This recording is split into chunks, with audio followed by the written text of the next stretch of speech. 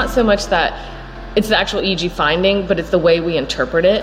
And I've been doing this the same way for X number of years. And until somebody's like, well, why do you do it that way? And I'm like, oh, hold on. Like, let me really dig deep into like why I said that. Fellow Homo sapiens, this week on Epilepsy Sparks Insights, we are talking to Shilpa Reddy, a pediatric epileptologist from Vanderbilt University Medical Center in Nashville, in Tennessee, who, as well as directly treating children with epilepsy and working with their families, actually, she lectures new clinicians on how to accurately diagnose kids through EEG readings.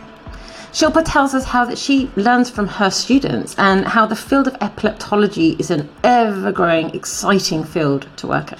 If epilepsy research and treatments are of interest to you, then make sure that you press the subscribe or follow button and hit that bell to receive notifications of our weekly episodes. My name is Shilpa Reddy. I'm a pediatric epileptologist in Nashville, Tennessee, and I work at Vanderbilt University Medical Center. So I'm a neurologist that specializes in kids that have epilepsy. Why did you choose to specialize in the epilepsies?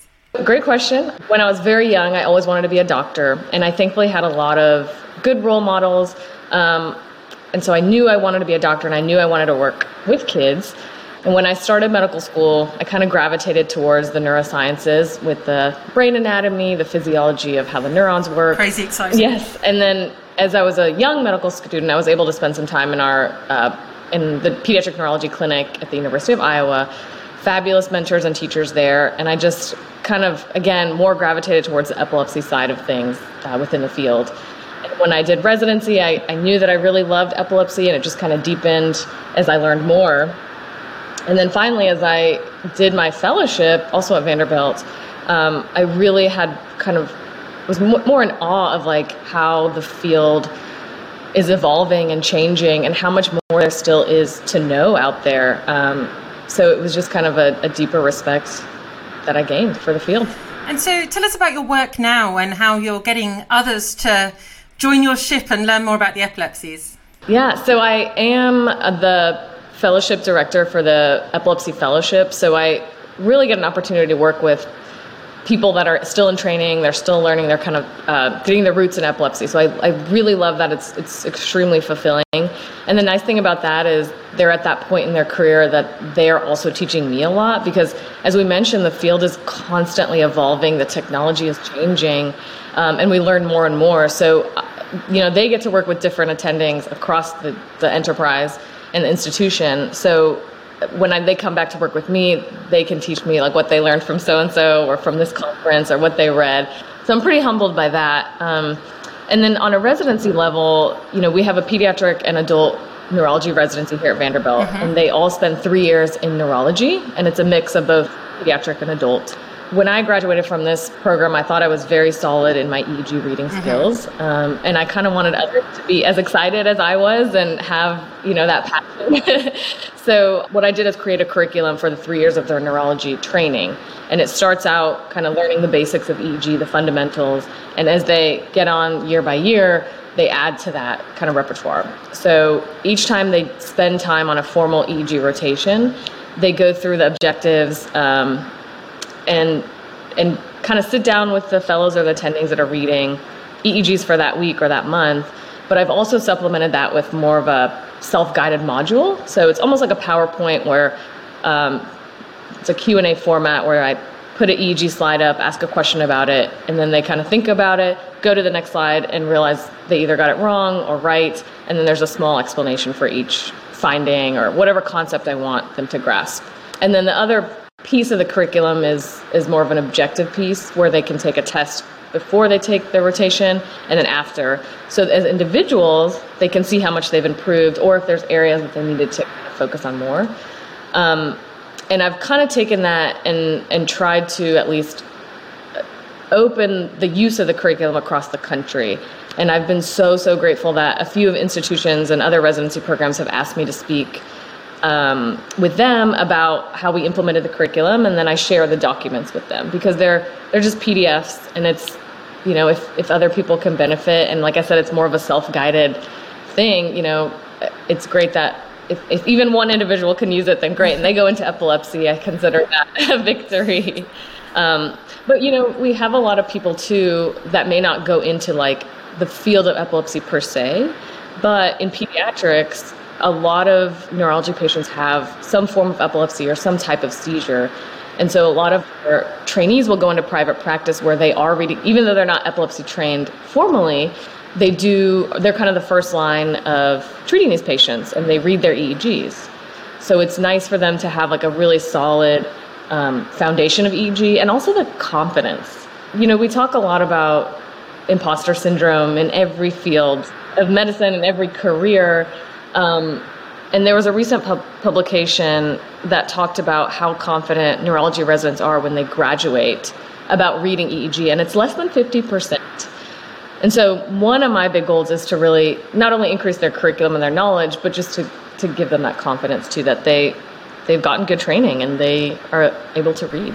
And do you encourage the students to seek more information as well? So like rather than them consider themselves as good at reading an EEG, they'll realise actually maybe I need to brush up on this later, or there might be somebody that contradicts my interpretation of this EEG and I should take that on board. I love that you said that, because more so on the fellow level where I feel like they have a basic understanding and they've learned the fundamentals, I actually encourage the fellows to challenge me or challenge whoever and say, well, I would have read it this way, or I would have interpreted it this way. And then I'm like, that's great. Tell me like your reasons why. Because, a lot of times, I'm not calling myself super old, but as we get older in our... Yeah, thanks. You like that. Hello? Cover up my gray hairs a little bit. But I think we get into this like very comfortable way of living and practicing medicine. And we just say, well, this is how we've been doing it for 20 years, 10 years. And you don't think about why you make these decisions. And so when the fellows come, I think it's great to have a fresh perspective, because they may have learned something or they may have seen something that forces me to ask myself, like, why did I say that? Like, why am I choosing to make decisions that way? So you've just given me this flashback. So I was walking down this street in London once. Someone told me that people sold drugs down this road. And I was like, really? I'd walk down here all the time, never noticed. But the next time I walked down that street, I saw it straight away, because I was looking for it. But if I was not searching for that, so this is why I'm thinking of what you're saying, like I wasn't looking for a particular thing, so it just went over my head. And do you get why I'm comparing the two? It's like that with EEGs, no? No, I 100% agree. And it's not so much that it's the actual EEG finding, but it's the way we interpret it. And I've been doing this the same way for X number of years. And until somebody's like, well, why do you do it that way? And I'm like, oh, hold on. Like, let me really dig deep into like why I said that. Because I do it with residents too. You never want, I don't feel like you truly understand anything until you can explain it to someone to like the very, very, very detail. Because it forces you to really think about like getting to the physiology of things, anatomy of things, and then come up with like an answer and say, this is how I got here. But it takes time, and it takes, like I said, that deeper level. It's easy to memorize facts. It's easy to look at EEG lines and say, this is what it is. But without truly understanding the building blocks, you miss out on a lot. Something that we've been discussing this side of the pond for a while is the misinterpretation of EEGs leading to misdiagnosis of epilepsy. Would you say that happens a lot? Have you heard of that happening quite a lot? This is fascinating, because I do give a lecture to the fellows about how to interpret normal EEG findings, which can be misinterpreted as, to your point, something abnormal. I will say in pediatrics, I'm going to make general statements because I can only comment on our practice, but yeah, sure. We do get a handful of EEGs that are read by our colleagues in different parts of the state or different practices. And what I will say is, I think most people like to look at the EEG themselves and have their own data, because remember I was talking, there is some subjectivity to interpretations. And so we want to make sure if we're treating somebody, we know that like we're confident that we made that decision based on something we saw, rather than something that like the patient reported or is written on a piece of paper that we don't know what the actual like the physical data looks like. So I don't know if I've had a ton of that experience on the pediatric side, but I do know there's literature published about certain findings on adult EEGs that get misinterpreted as epilepsy, and that's not very uncommon. So to me, it just kind of points to two things. One is just boosting the education that neurology residents and trainees have before they go out to practice, whether it's academics or practice or wherever in the country, outside the country.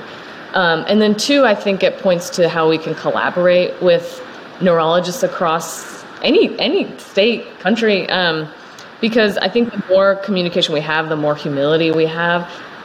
Our goal is to treat patients, right? So it's not about ego and saying like, well, you interpreted this and I interpreted this. Like, let's work together, figure out what's best for the patient, and be able to kind of have these discussions.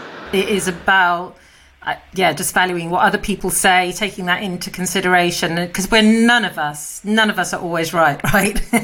And there's always aspects at which you can look at things. 100%. What does the future hold for your residents, and how are things going to go forward in terms of, pediatric epilepsy, neurophysiology, all these things put together? So what I find really exciting is some of the technologies and like updates that we've had in epilepsy surgery. The field in general is shifting because we've classically thought we try medications, we try multiple medications for epilepsy, and if that doesn't work, we just keep trying more medications, which is, it's good that we have more medications available on the market, over the last like 10, 20 years.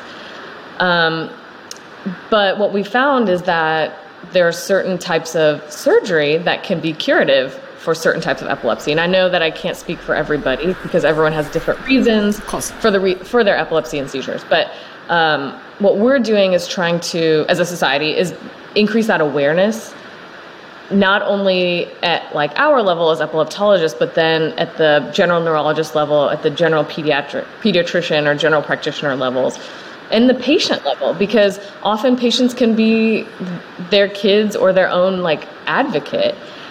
So increasing the awareness about the types of surgery available and also which ones would be applicable to them or not. So what we're doing is we have our Twitter handle, VUMC Ped Epilepsy, where we can publish or not necessarily publish, but just there's events available. This is the type of seizure, going through different facts and things like that.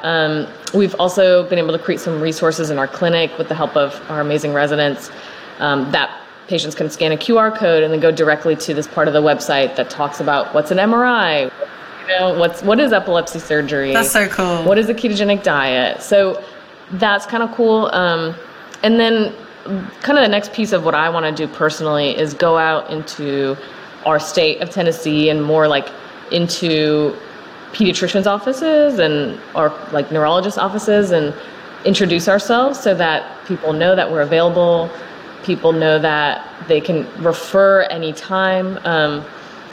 Because I don't think there's there's a lot of barriers, of course, to patients getting access to appropriate care. And I'm not going to be able to address all of those with my presence. But I think just, again, having open communication, understanding what those barriers might be, the first step is talking to them where they live, right?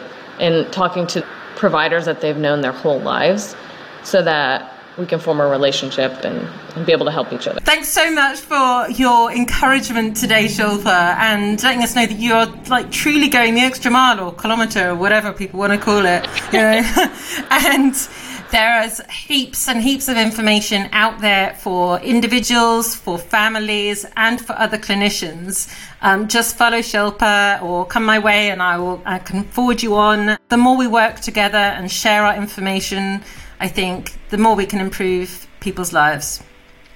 Thanks so much. I agree. Thank you so much for having me. To learn more about Shilpa, make sure that you check her out at toryrobinson.com/epilepsy-sparks-insights, where you can find links to her work.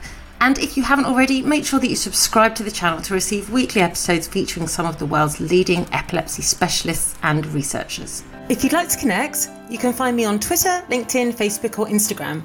And I'd love to hear from you if you have any thoughts about today's show. Please subscribe to Epilepsy Sparks Insights on your podcast app so that you will never miss the weekly episode.